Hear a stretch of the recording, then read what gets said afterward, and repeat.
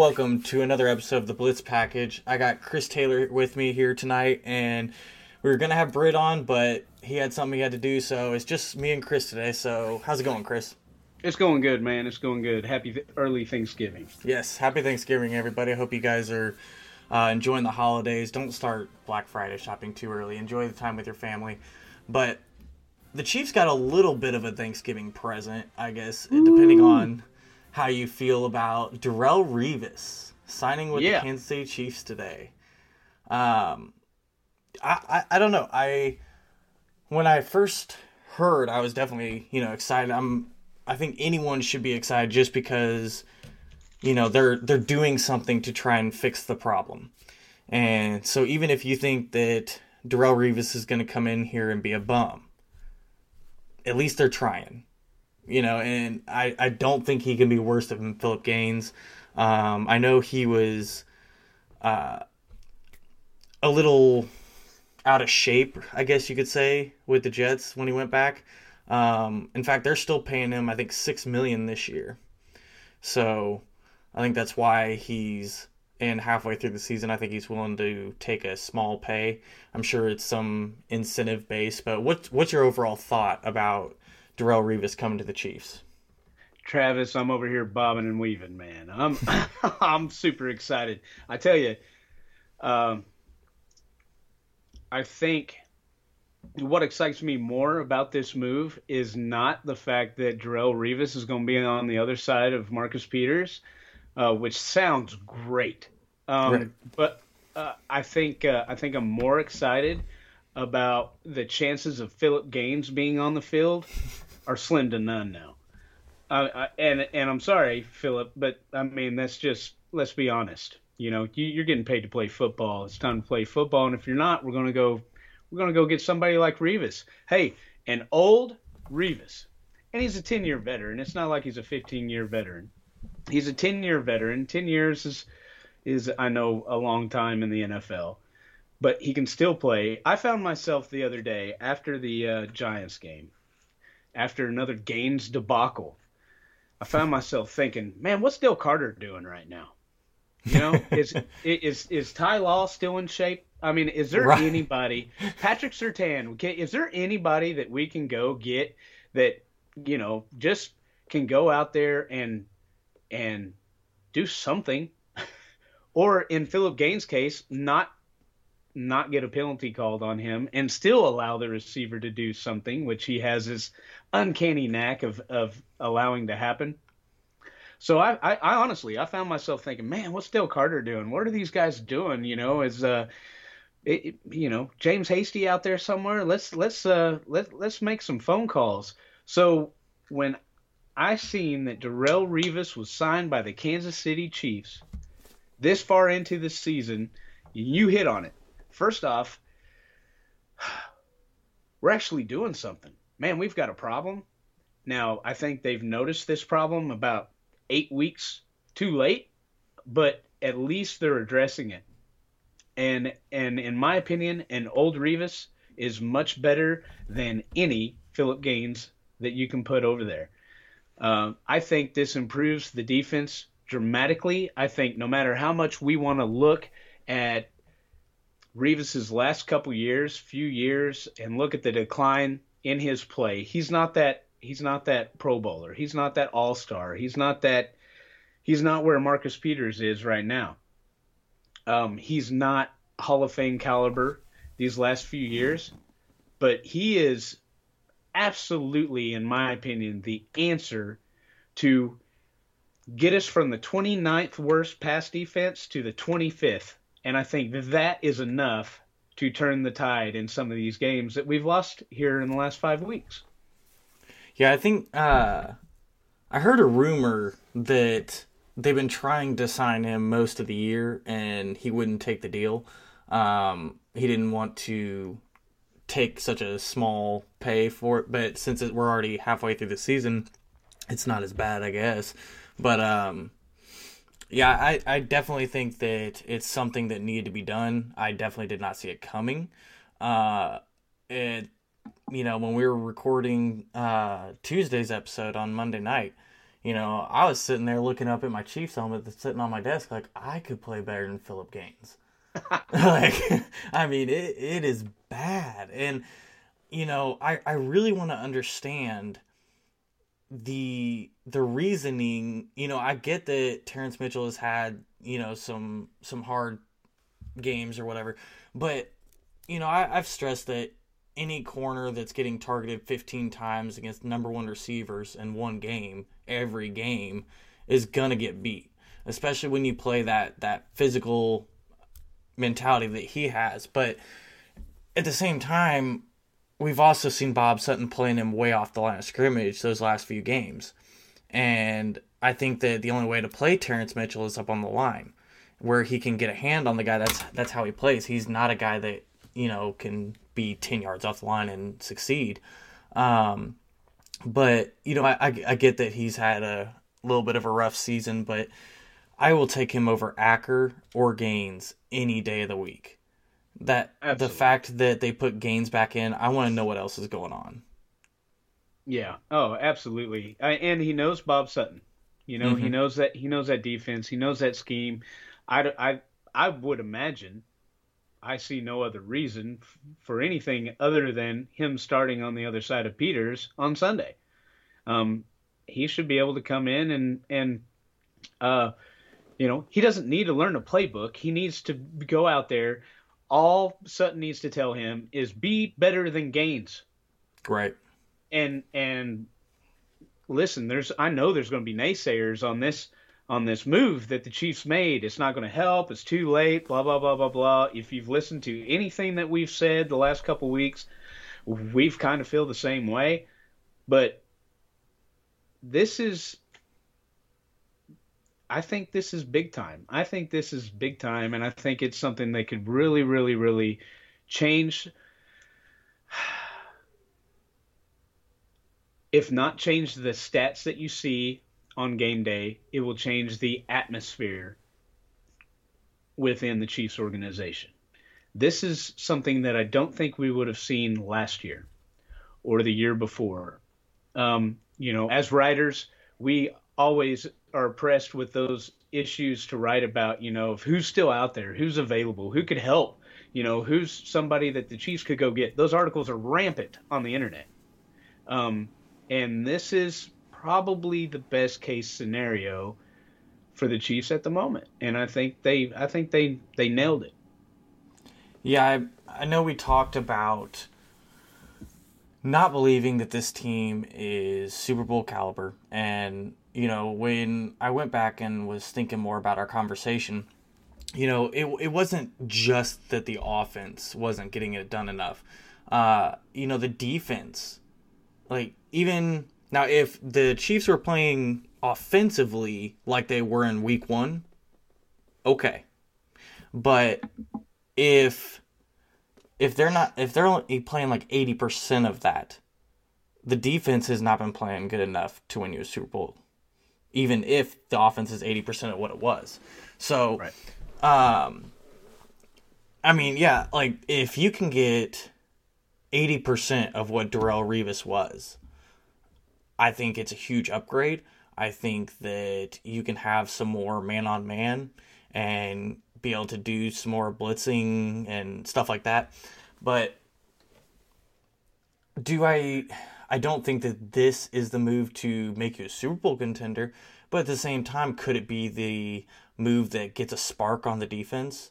Is it something that can get them excited and get them motivated? Because that's something I haven't seen in the last few games. Is it looks like nobody is motivated. I agree.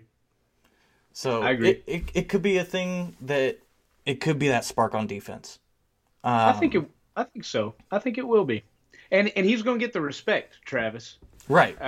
Even though he isn't the caliber of player that he has been in the past, he's going to get respect from the opposing quarterbacks, and that's a big deal, because if the guy on the left, if that quarterback respects him, and we all know he respects the guy on the right, that limits his eye movement. That limits everything that he does.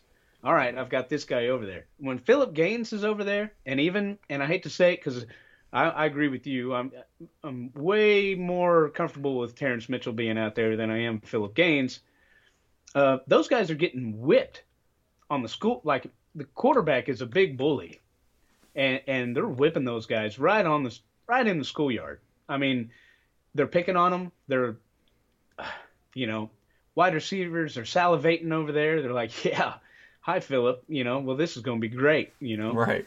I mean, there are people that are playing fantasy football right now that are adjusting their lineups according to the Chiefs secondary. Right. I know that's how I play. Now, that doesn't help me. I think I'm last in our division, but it's there's respect over there. I think it has a chance. It does not make us a Super Bowl contender all of a sudden overnight, but it does give the opportunity for the Chiefs. They're going to look different. I think that defense is going to look different. I think even at home, watching on TV, the Chiefs defense will look different. I'm not saying it's going to be 10 times better. I'm not saying that it's going to be a blowout and Buffalo's not going to be able to do anything, but it's going to look different. And different is exactly what I think most of us have been screaming for. Yeah, I could see him coming in first game, starting out over there. I'm assuming if Nelson is fully good to go, he'll be the right cornerback on, regular packages, 3-4 packages. But when they go into the nickel or dime or whatever, I can see him being in there. But I don't necessarily see him being in there for every defensive snap. I think they'll kind of ease him in like they did Nelson coming back from injury. But I do think he will be tested. I think that Tyrod Taylor is definitely going to put the ball over there to see, what Revis does have, because we haven't seen him in a while. And when we did last see him, he wasn't playing up to his standard. So being out of the league all year, not playing great when he was with the Jets the last year, I could see them targeting him quite a bit. But it's like we said, I will take that over Philip Gaines all day long. Absolutely. But let's see. I like it. Okay, if he can be even 75% of what he was, I think he's a huge upgrade. Do you think that Bob Sutton changes his scheme just a little bit to fit him in there? Will he keep playing him like he's been playing his corners 10 yards off? Or do you think he's going to play him up at the line? Either way, it is an upgrade. I'm rooting for Sutton to change things up a little bit. Mm-hmm. So tired of what we've seen. It's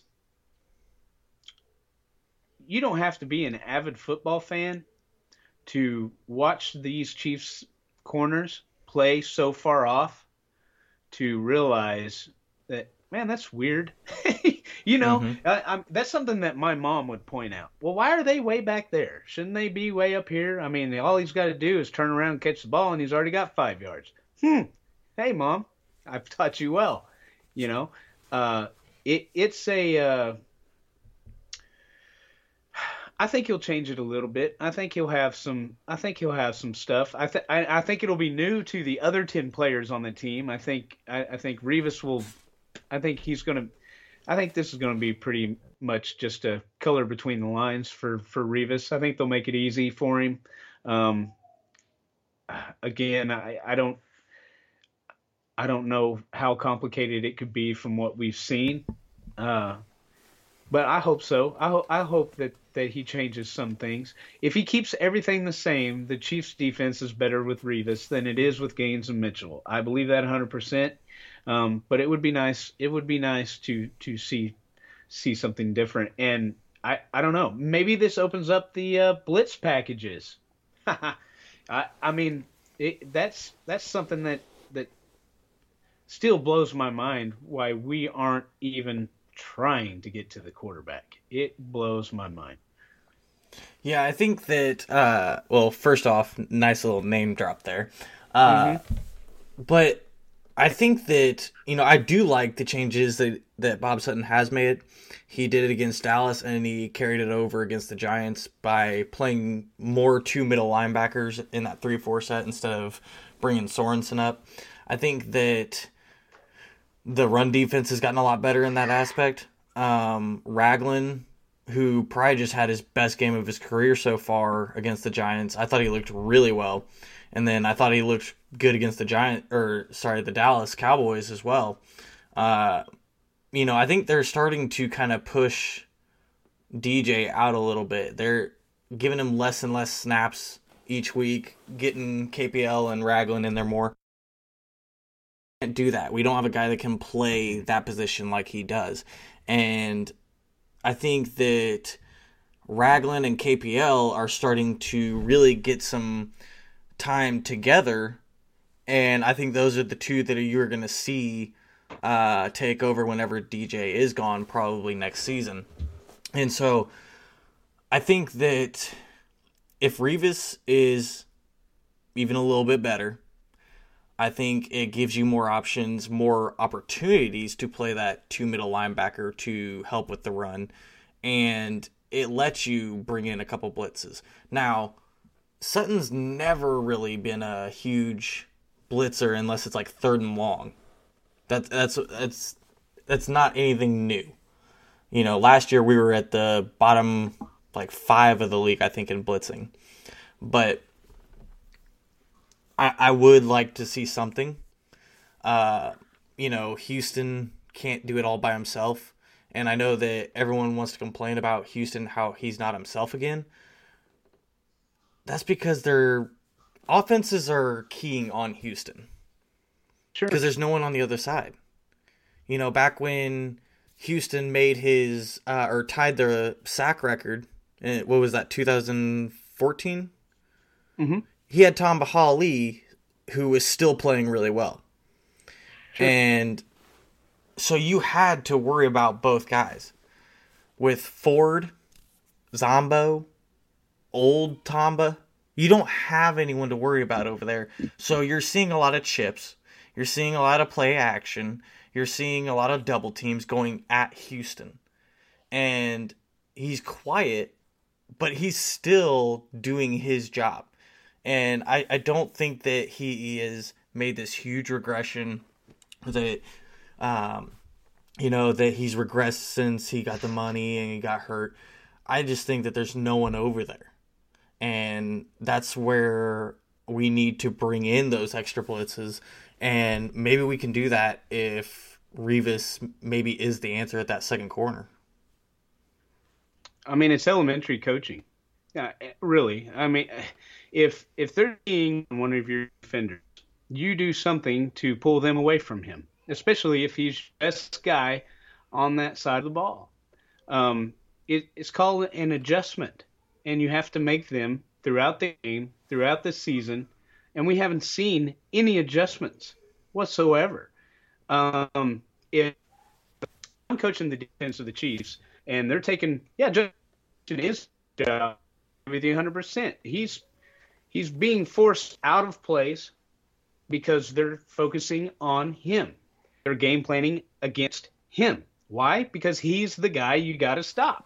He's the guy you have to keep away from your quarterback. He's the guy you have to get out of those holes that the running back is running in. It's nothing more than elementary football. And part of the frustrating thing is it seems so easy.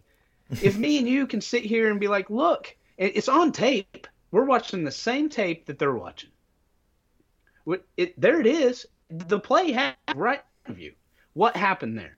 Well, this is what happened. Why does it keep happening over and over and over? It's because there's nothing.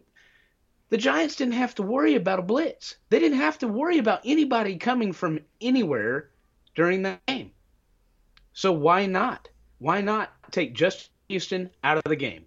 And if you don't throw Marcus Peters, you've taken him out of the game. It goes back to elementary football. We do it. I did it this year with the first grade team. It's we have one guy on our first grade team that is unstoppable unless they double or triple team him. He plays on the line. If he does that, we start moving kids around. We start doing different things.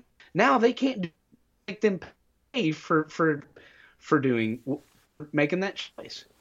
And I don't see why that can't carry over to the NFL. It's common sense to me.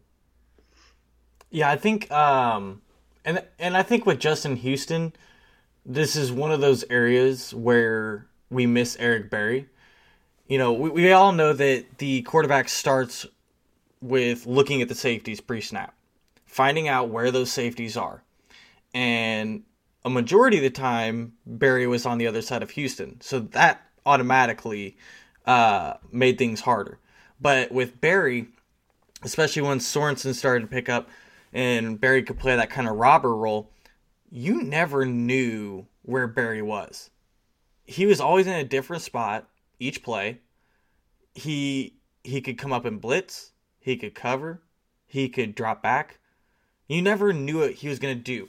And the Chiefs don't have that anymore. Chiefs don't have a player to throw the opposing quarterbacks off. And Bob Sutton isn't scheming anything up to even try to trick the other quarterbacks. So, you know, they know who's coming, who's not. There's no doubt in my mind. And that's something that's really frustrating. But at the same time, you know, with Justin Houston, I want to kind of compare it to, you know, you look at in the division, Khalil Mack.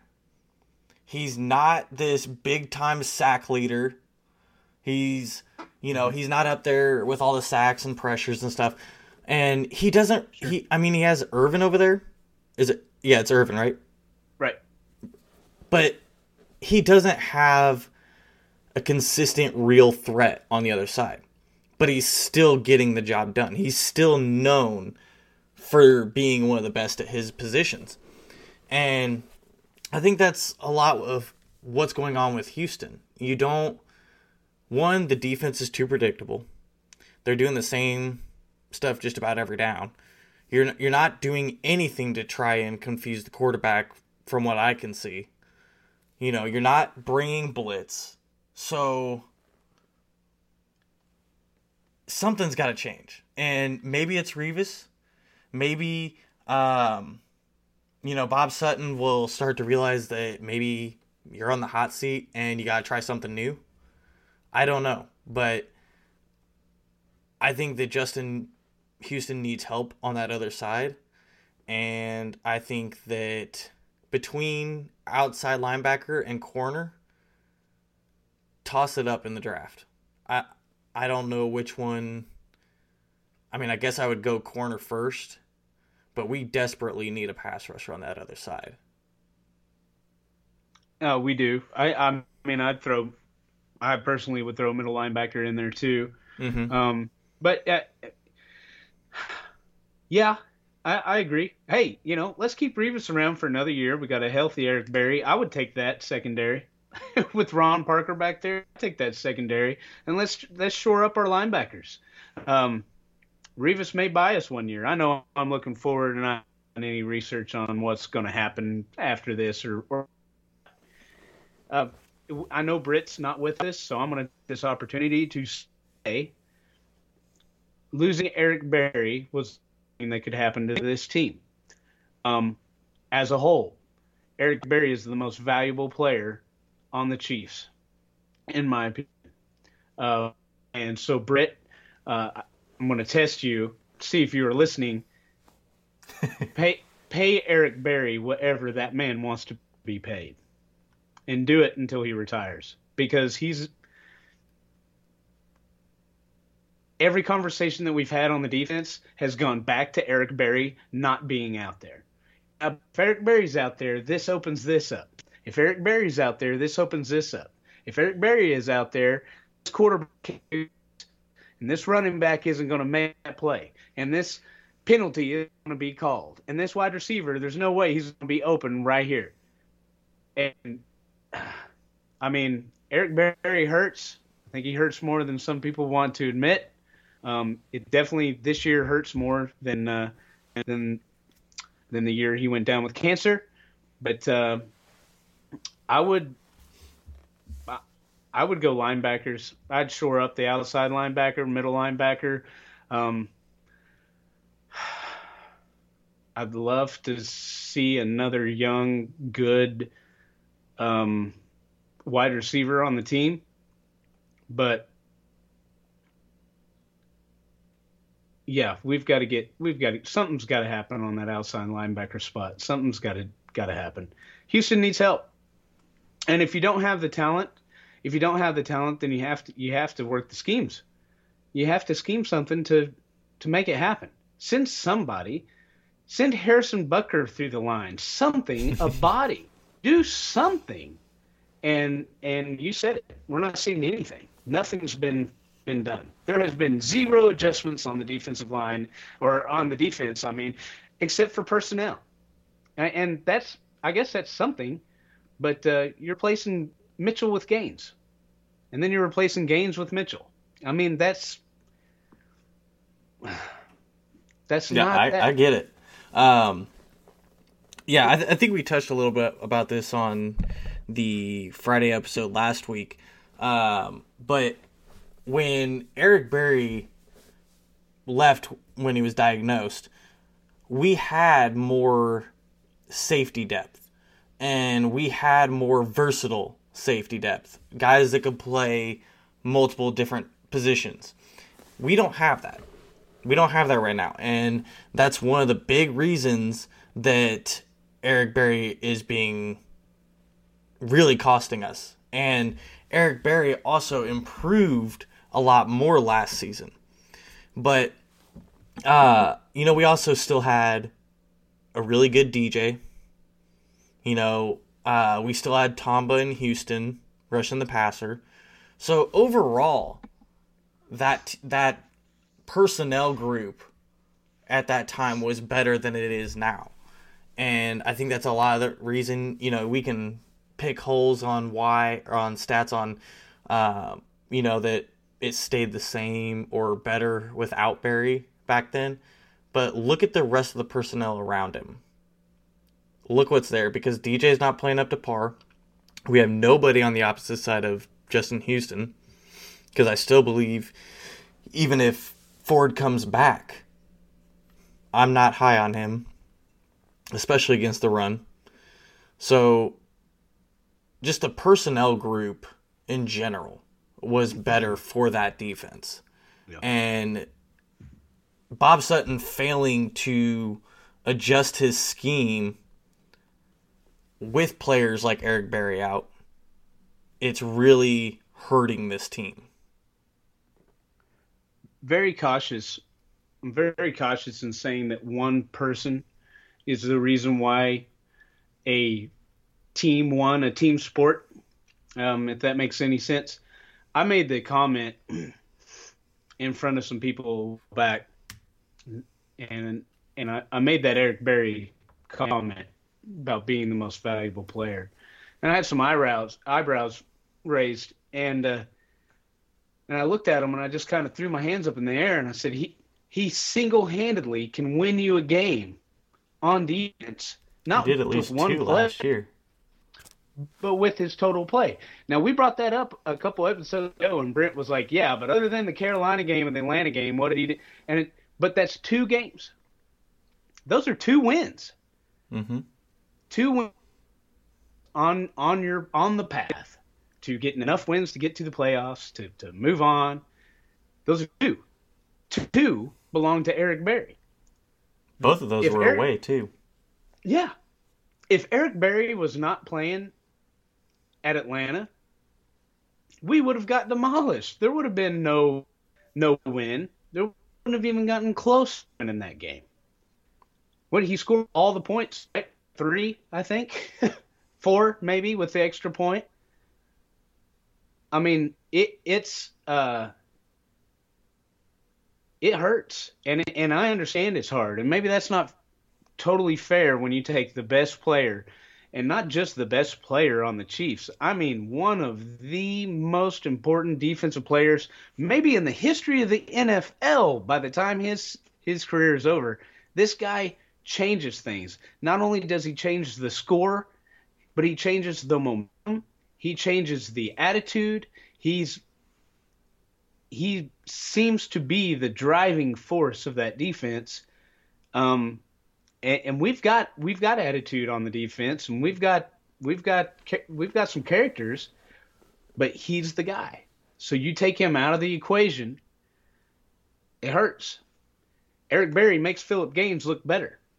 Eric Berry makes Terrence Mitchell look better. He makes Justin Houston look better, and aging Derek Johnson look better. And when you take him away, it kind of sheds that skin on some of these guys. And I think in the most part, it's probably a Eric Berry should be one of the top 3 reasons why the Chiefs won't win a Super Bowl this year. Man, Britt is going to roast you when he gets back. Yeah, well.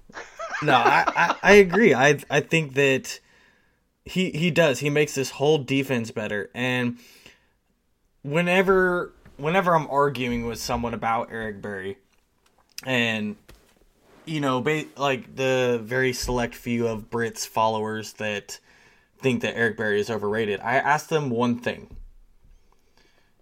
If we play New England in the playoffs, who's going to be able to cover Gronk?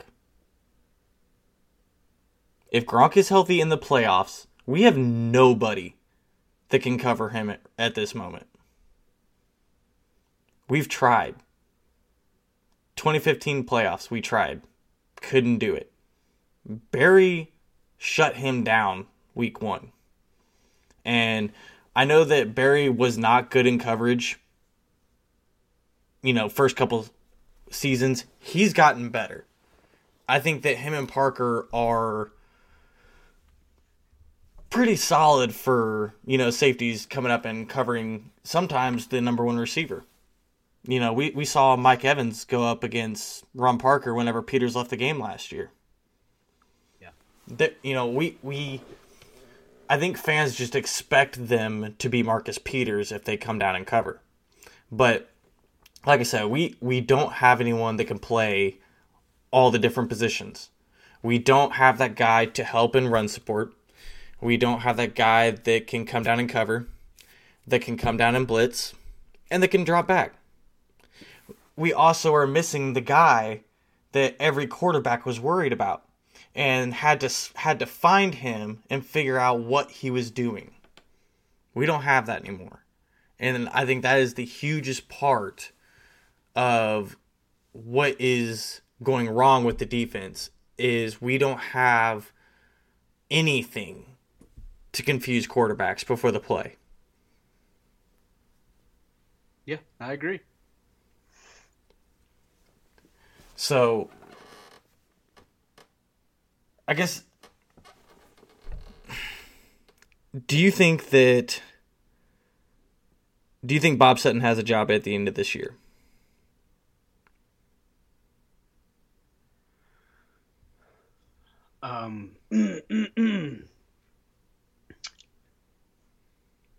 Maybe. All personal bias aside, and let me repeat that. All personal bias aside, I'd probably.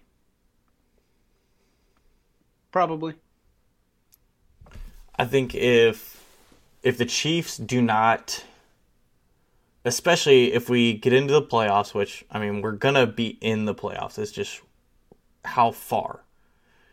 If the defense doesn't play really well in the playoffs, I don't think that he will be here next year. I think that will be the scapegoat and toss him out, bring someone new in. But I do see some changes being made. I know he's playing some of his corners way off just because they've been beat so bad so often. But at the same time, if you're able to get those 2 middle linebackers down in the box, if you have Sorensen and Parker up high, which we've seen more of these last 2 games, there's no reason you can't play your corners on that right side at the line of scrimmage. Stack a safety over the top. Because do you even remember the days when everyone would line up their top receiver on the right-hand side? Sure. Oh, yeah. It's been a while. Yeah.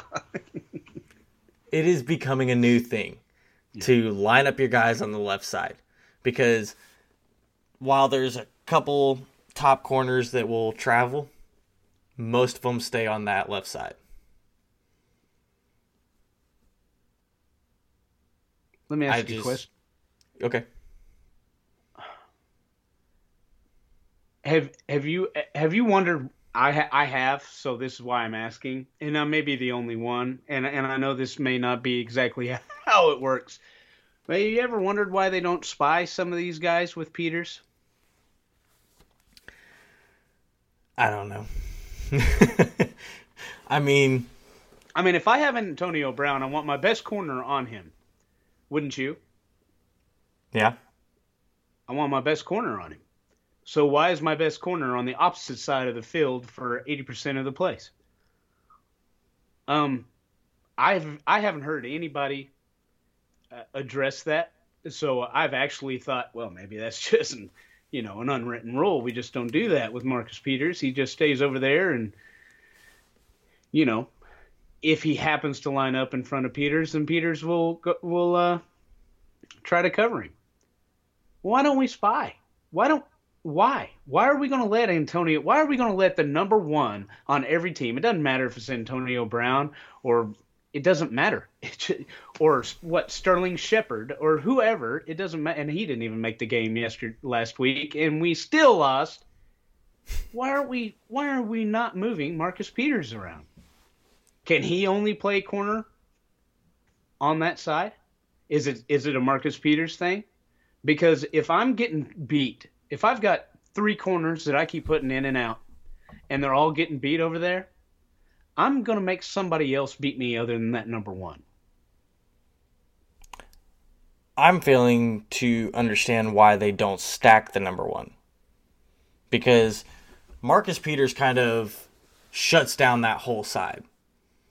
So why are we not dropping a safety like Sorensen or Murray over the top of, Antonio Brown, for example? Put the corner up on the line of scrimmage and stack him with a safety. Why? Why are we not doing that more often? I get that they're spreading out, but you're telling me that we every other team can shut down some of these top receivers, yet we can't. No, we can't slow them down. We can't slow them down. No, I agree.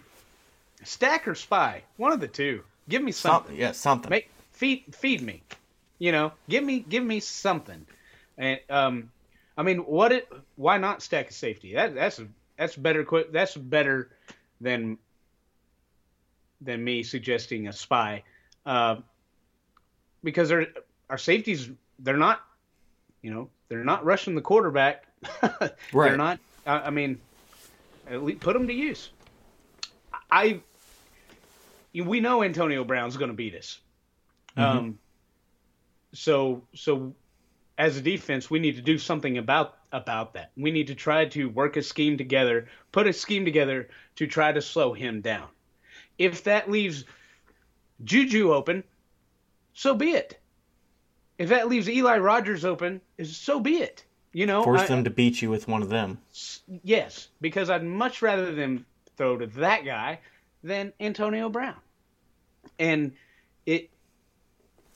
instead, we allow these number ones to destroy us. Man, it happened in the Oakland game. Amari Cooper, there were articles, I think, on NFL.com or ESPN.com, one of the two, talking about how, what's wrong with Amari? Is this the real Amari Cooper and blah, blah, blah. No, he hasn't played the Chiefs. Just give him a second. That was the week, I think, that they started playing Terrence Mitchell 10 yards off. Mm-hmm. And Cooper had a you game also for the had ages. What's that? Cooper had a game for the ages against us. Oh, yeah. I remember going back and watching that game in the All 22 film, and I was just blown away. Um, I think it was his second touchdown. It was a zone, and Mitchell got blamed for this by a majority of the fan base, but it was a zone defense. He was 10 yards off. Well, when Cooper went inward, Mitchell was supposed to pass it off to Murray. Murray failed to come down and pick him up. To make it even worse, which was already something like a 19-yard gain, he took a bad angle, ended up being a touchdown. It's stupid stuff like that. But most of the Houston game, or not Houston, but the Oakland game, that's when I started seeing the 10 yards off from Mitchell as well. They also lined Cooper up over Gaines a ton.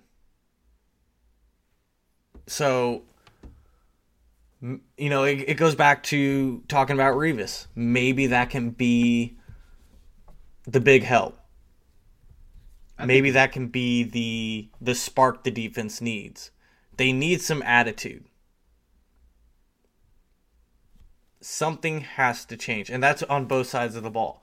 I think that, you know, we talk about how the bend don't break, how we're bending and breaking now. And they're not... It's kind of like with Justin Houston. So there's no one on the other side.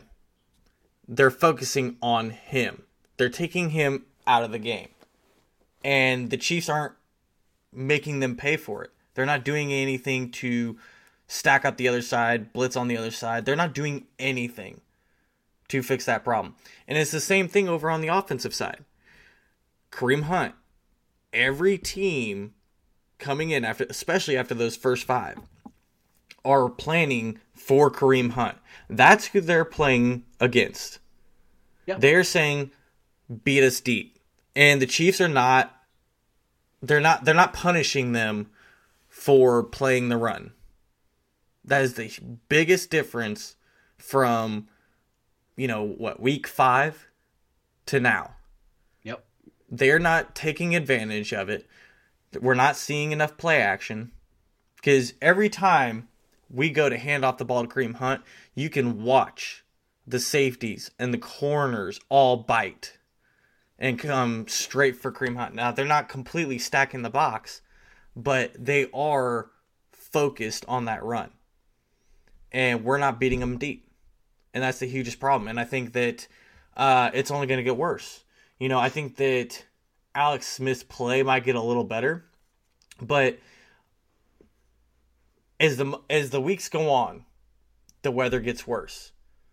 And as the weather gets worse, no matter who you are as a quarterback, you're going to have less deep balls. Mm-hmm. So now you're going to, you know, we all want to talk about the wind from last game, and I get that it was part of a factor. But you are an NFL quarterback. You should know what you can and cannot make. And we saw him throwing 10 yards short going with the wind. Yeah.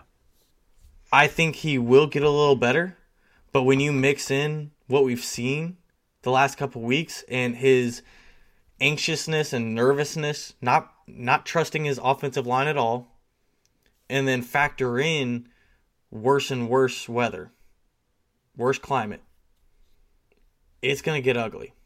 Right. Because you cannot rely on Kareem Hunt if you're not punishing him going deep when they focus on him. It's just like Justin Houston. Like I said, they are focusing everything on him. Because both sides, they're not making them pay for it.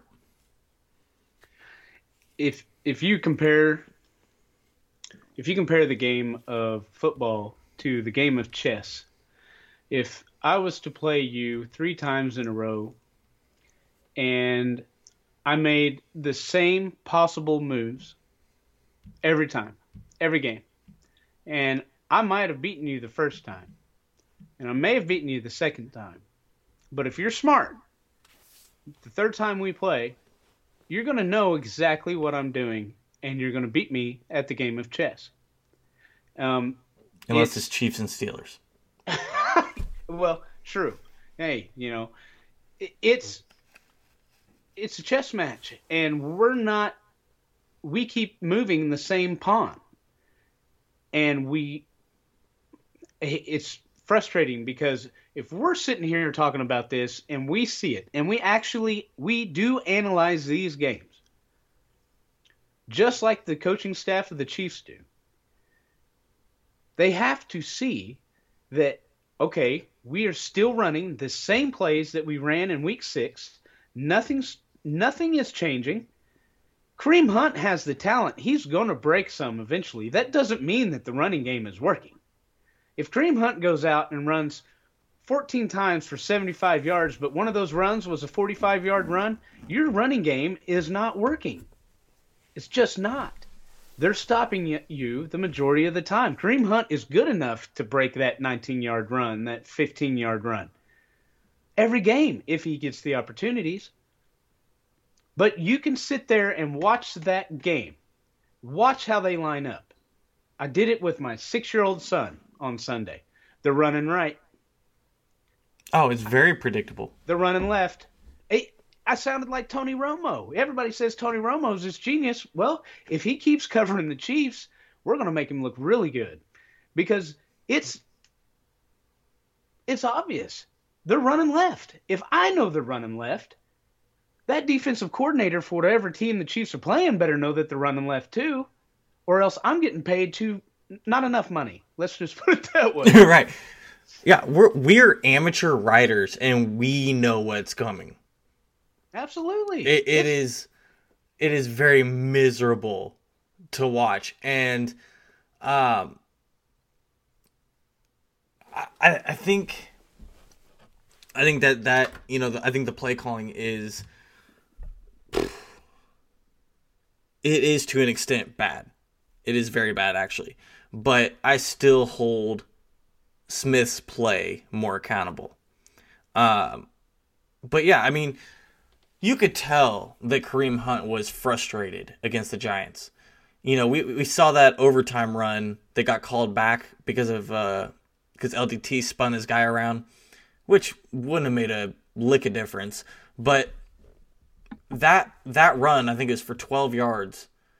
He broke like 4 or 5 tackles on that run. He looked pissed.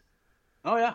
And I do not understand. I get that Andy Reid likes to throw the ball. He's a throwing type of coach. But when your run game is doing well, and it was, even with all of the plays that were called back for Kareem Hunt because of something, from the offensive line, Kareem Hunt still averaged over 4 yards per carry. Even West was just shy of 4 yards per carry. Yeah. Your run game is working. You're not down by most of that game anything. Why are you not running the ball? That you have the top 2 rusher in the league, and you're deciding to throw the ball with a quarterback that is extremely struggling. More than double. I think it was actually 2/3 pass. In a game that huge win problems. And I get that you wanted to put up a bunch of numbers. The Giants' pass defense was pretty garbage. But it wasn't working. And we didn't see anything change after the first half. So, it's like we talked in the first episode. Kareem Hunt is not getting the touches he deserves. We saw it again against Dallas with only 9 carries.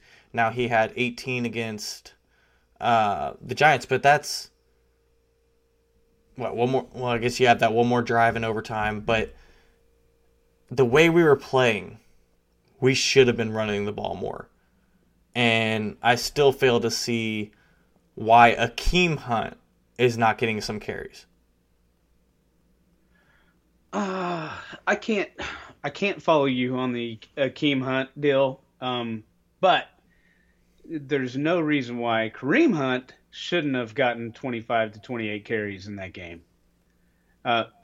You know, there are people employed by the Chiefs that know as it's happening that Kareem Hunt is averaging enough yards to keep handing him the ball. There's people getting paid to know that.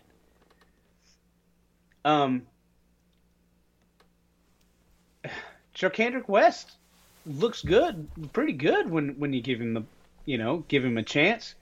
I'd still, in some of those situations, would much rather see Kareem Hunt than Charkandrick West. It's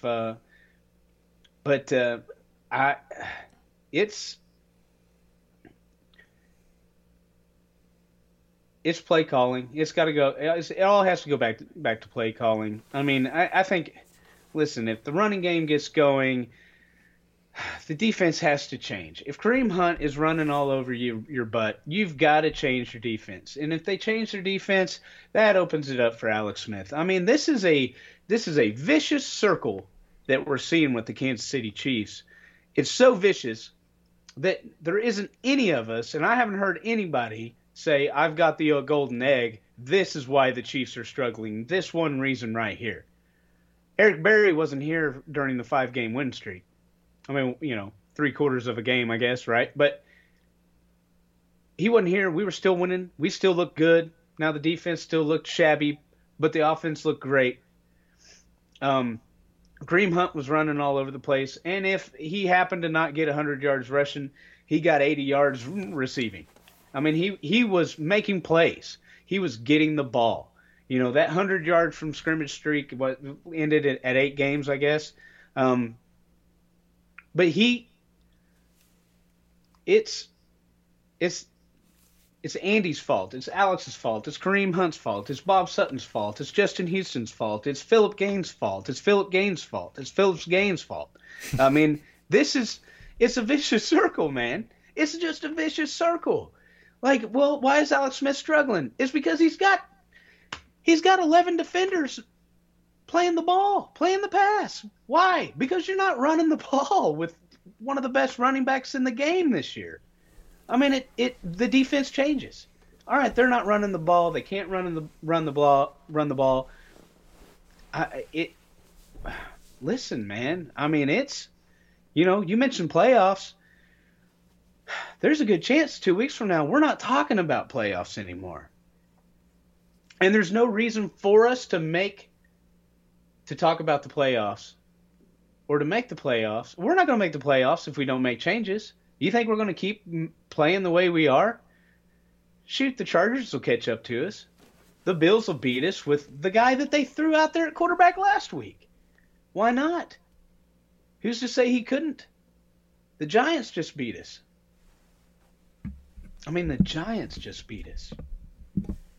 Yep, the team that just gave the 49ers their first win had given up 80-something points in 2 games, yet the Chiefs could only score 9. 9. And it's really frustrating to watch Andy Reid go back to his 2016-2015 playbook when we've seen what works. We've got like 4 seasons showing Andy Reid that stuff does not work. Now, if you want to play to not lose, okay, sometimes it works. But then you have games like this one where it doesn't. And the fact that Andy Reid has gone back into his shell, Alex Smith has gone back into his shell, this team's not going anywhere like this.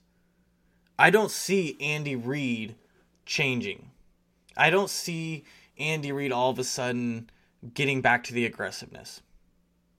Maybe come playoff time if we make it. I don't know. But another thing that really frustrates me is, just like Alex Smith, Andy Reid thinks too much. Okay. I think a lot of times whenever, we're trying to run down the play clock, Alex has too much time to think. And he messes himself up. Andy does the same thing. We go back into that Giants game. You look at 3rd and longs especially. Instead of getting the ball to guys like, I don't know, Travis Kelce, Tyreek Hill, Kareem Hunt, who are we giving the ball to? We are throwing the ball to Ross Travis, Demetrius Harris, who both have dropping issues. And you also have Demarcus Robinson, who's been playing well. Yet he's not being factored in. I see all these tweets about how, it's one of those excuses. Well, Conley's not in the game, and Wilson's not in the game, and the offense has only been able to do this. I love Conley to death. I think he's a really good receiver. I think he's underused big time with Alex Smith, just for the type of receiver that he is. And I think Wilson's done a lot better this year. Before the season, I didn't want him on the team. I would have taken Kemp over Wilson before the year started. But he's come a lot better. But those two guys, especially Conley, who only got the ball 4 or 5 times a game, but he was that 3rd down guy. But I fail to understand, one, why you're giving the ball on big key moments to guys like Ross Travis and Demetrius Harris. Why are we not using Travis Kelce and Tyreek Hill to their skill sets? Quit throwing screen passes to Hill. Let him run some slants, some digs, some out routes, something different. Let him go down the field a little more. Open something up behind him. I don't care. Why are we not getting it to our playmakers? Why are we not using our now second receiver in Demarcus Robinson? A guy who, if you take away that PI call that could have been Smith's 3rd interception, if you take that out of it, Robinson was targeted by both Kelce and Smith the same amount of times. Crazy. That's your second receiver. And I have failed to understand why Andy Reid refuses to use his second receiver. He's done it with Conley for years. And I get that Conley had a really rough first year. He came a long way last year. And from what we could tell this year, he had come a ways. Why do we fail to utilize our top guys? Conley seemed like a legit number 2 at the start of the season. He really did. He looked good over there. I was happy with Chris Conley being a number 2. A 3rd down and long play to Ross Travis is 3rd and wrong. Mm-hmm. And I wrote an article with the same title, 3rd and Wrong, for KC Kingdom. There's a little self-plug. It's overthinking. I mean, it seems like all the Chiefs brass is overthinking every trying to be decision. Too cutesy. Yeah, every decision they make. Oh, man, it's 3rd and 2 inches. Well, this is easy. We'll just run it up the middle. Oh, but wait, they're going to wait. Don't you think they're going to think we're going to? Oh, yeah. Well, maybe we should do a double reverse pass to Alex Smith. And that's what you that's what you see. And it's not like they're second guessing themselves. This is a triple guess. This is a quadruple guess. You're like, oh man, well, this is simple. Why wouldn't we, let's just run 3rd and inches. Let's just give it to Alex Smith and let him ride Morse's butt for 4 inches, and we got a 1st down. Nope, we're not going to do that. We're not going to do that. Instead, we're going to do a flea flicker to our left guard who is eligible. It just doesn't make any sense. I mean, I've come a long ways from the armchair quarterback I was 5 years ago, but I mean, seriously, there are multiple players open downfield that Alex Smith is missing. He's not looking. He's not checking down. Okay, I've noticed this a bunch against the Giants. He's looking directly at where he wants to throw the ball. It's not helping. Britt always mentions his happy feet. He does have happy feet. He's getting chased by ghosts out there.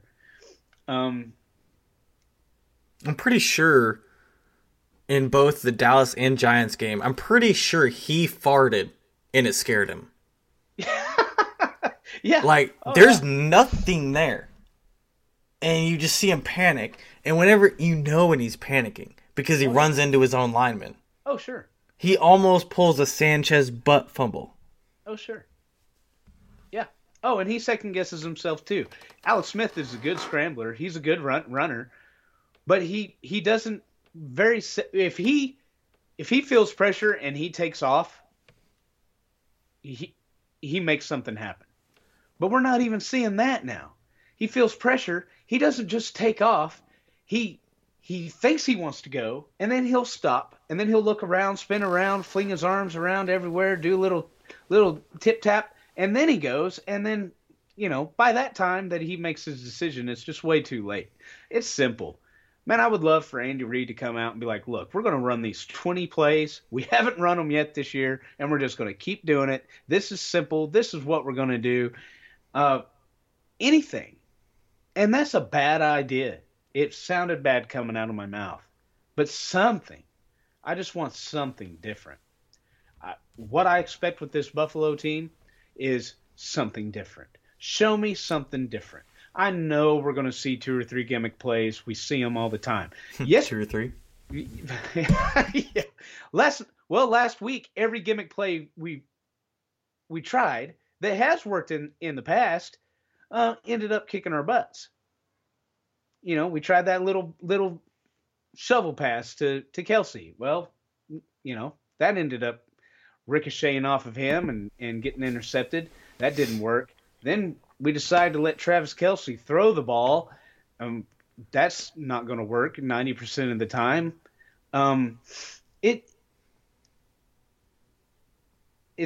We're just too obvious. We're just too obvious. I'm almost certain somebody is sending the other team exactly what we're going to do. Oh, they don't have to. Because no, they don't. But it's like they are. I mean, the Giants. Now, the Giants. My goodness, I cannot get over. The Giants made all of us look absolutely horrible. All of us look absolutely horrible. Because I was one of those guys that was like, this has got to be a blowout. This must be a blowout. No offense to the Giants, no offense, but the Giants are who they are. The Giants are still the New York Giants. I don't care that they beat Kansas City. They're still that team. They're still that team. They don't have the personnel, let alone talent, coaching. They don't have the personnel. The Giants are who they are. They're no better this week because they beat the Chiefs last week. They're the same dang team. But they knew exactly what we were going to do. They knew what we were going to do and when we were going to do it. So to wrap things up here really quick, what has to change to beat the Buffalo Bills? Which earlier this season, we were thinking about this game like it was a blow-off game. We thought the Giants were going to be an extra bye week, and the Bills were going to be an easy win. Now it's not looking that way. So both sides of the ball, really quick, what has to happen to come out of Arrowhead with a win? Man. Especially against a team that has given the Chiefs trouble over the last 5 years. 2 weeks ago, I think we all agreed that the remaining schedule for the Chiefs, every one of those games, it was kind of like a trap game. Mm-hmm. Every single one. I still feel the same way. I don't.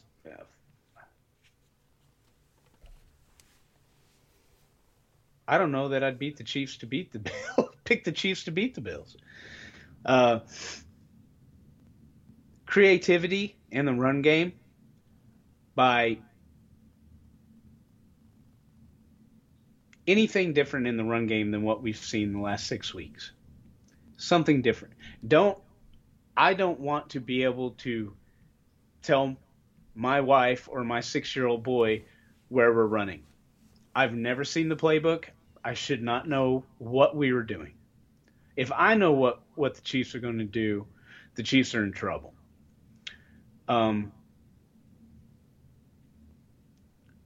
Offensively, Kareem Hunt, give him the ball. And I would like to see Kareem Hunt run the ball for the first 10 plays of the game.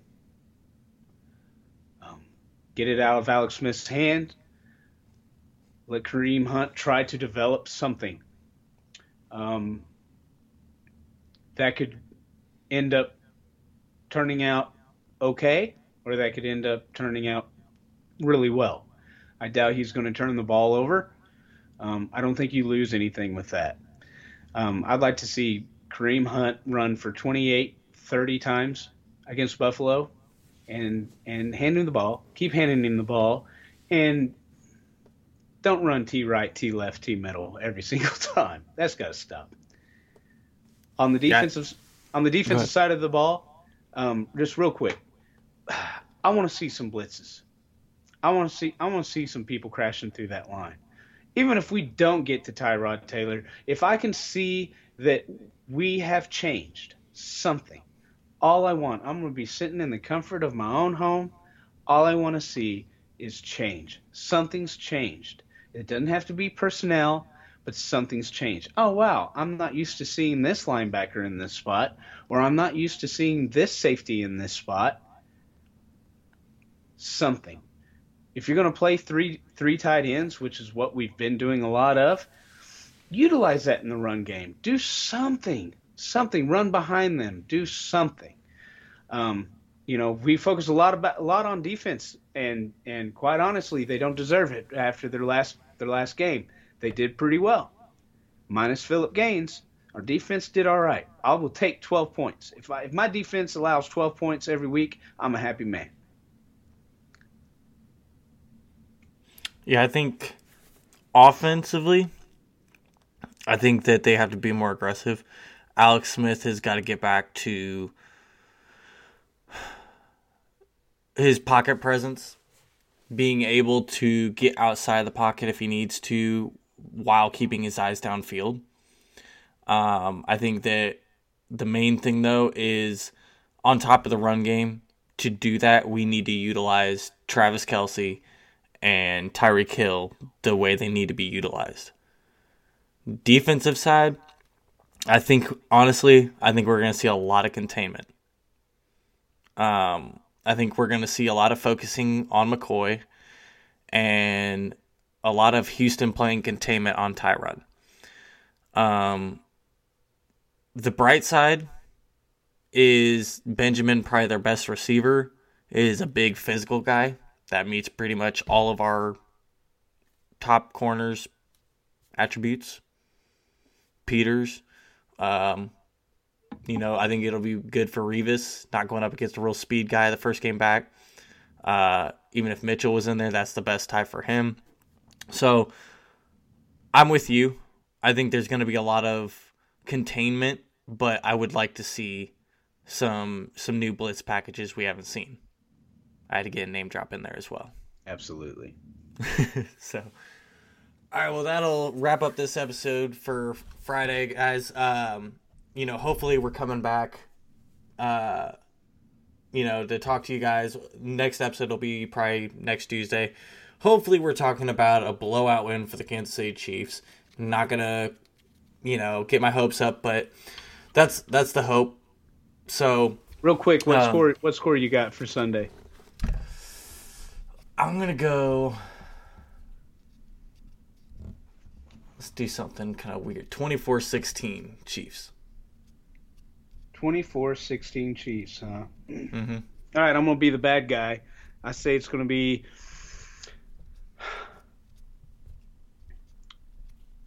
31-14 Buffalo. Whew. By the way, if you guys want to comment about that, at C Taylor 1911. even Britt, sent that text. He's got the Chiefs winning 23-17. No, I think this is it. I've been pretty positive today on this episode, but I haven't seen anything to make me feel like the Chiefs are going to win this game. If the Giants can beat us, the Bills sure can. And I haven't seen the Chiefs make any changes throughout the season. So it's going to get way worse before it gets way better, in my opinion. I hope I'm wrong, and I hope everybody that attacks me on social media is right, and I'll take it because I'm rooting for the Chiefs. But I think we were still a week or two away from some better decisions being made for the Chiefs franchise. So, yeah, I'm taking the Buffalo Bills in this one. Well, I hope you're wrong. But once again, if you want to argue with him, at CTaylor1911, you can find me at StefanNFL. And then if you want to go find the Twitter page for this podcast, you can go to there at BlitzPackageKC. And you will also find both of those articles that Chris just mentioned earlier in the podcast that he wrote the last couple days over on that Twitter account. So hit the subscribe button. Make sure you're ready. We'll be talking here for you guys Tuesday, and hopefully it's about a win. Absolutely. I hope so. I hope I'm wrong. Happy Thanksgiving, world. Yep, happy Thanksgiving, guys, and we'll talk to you next week.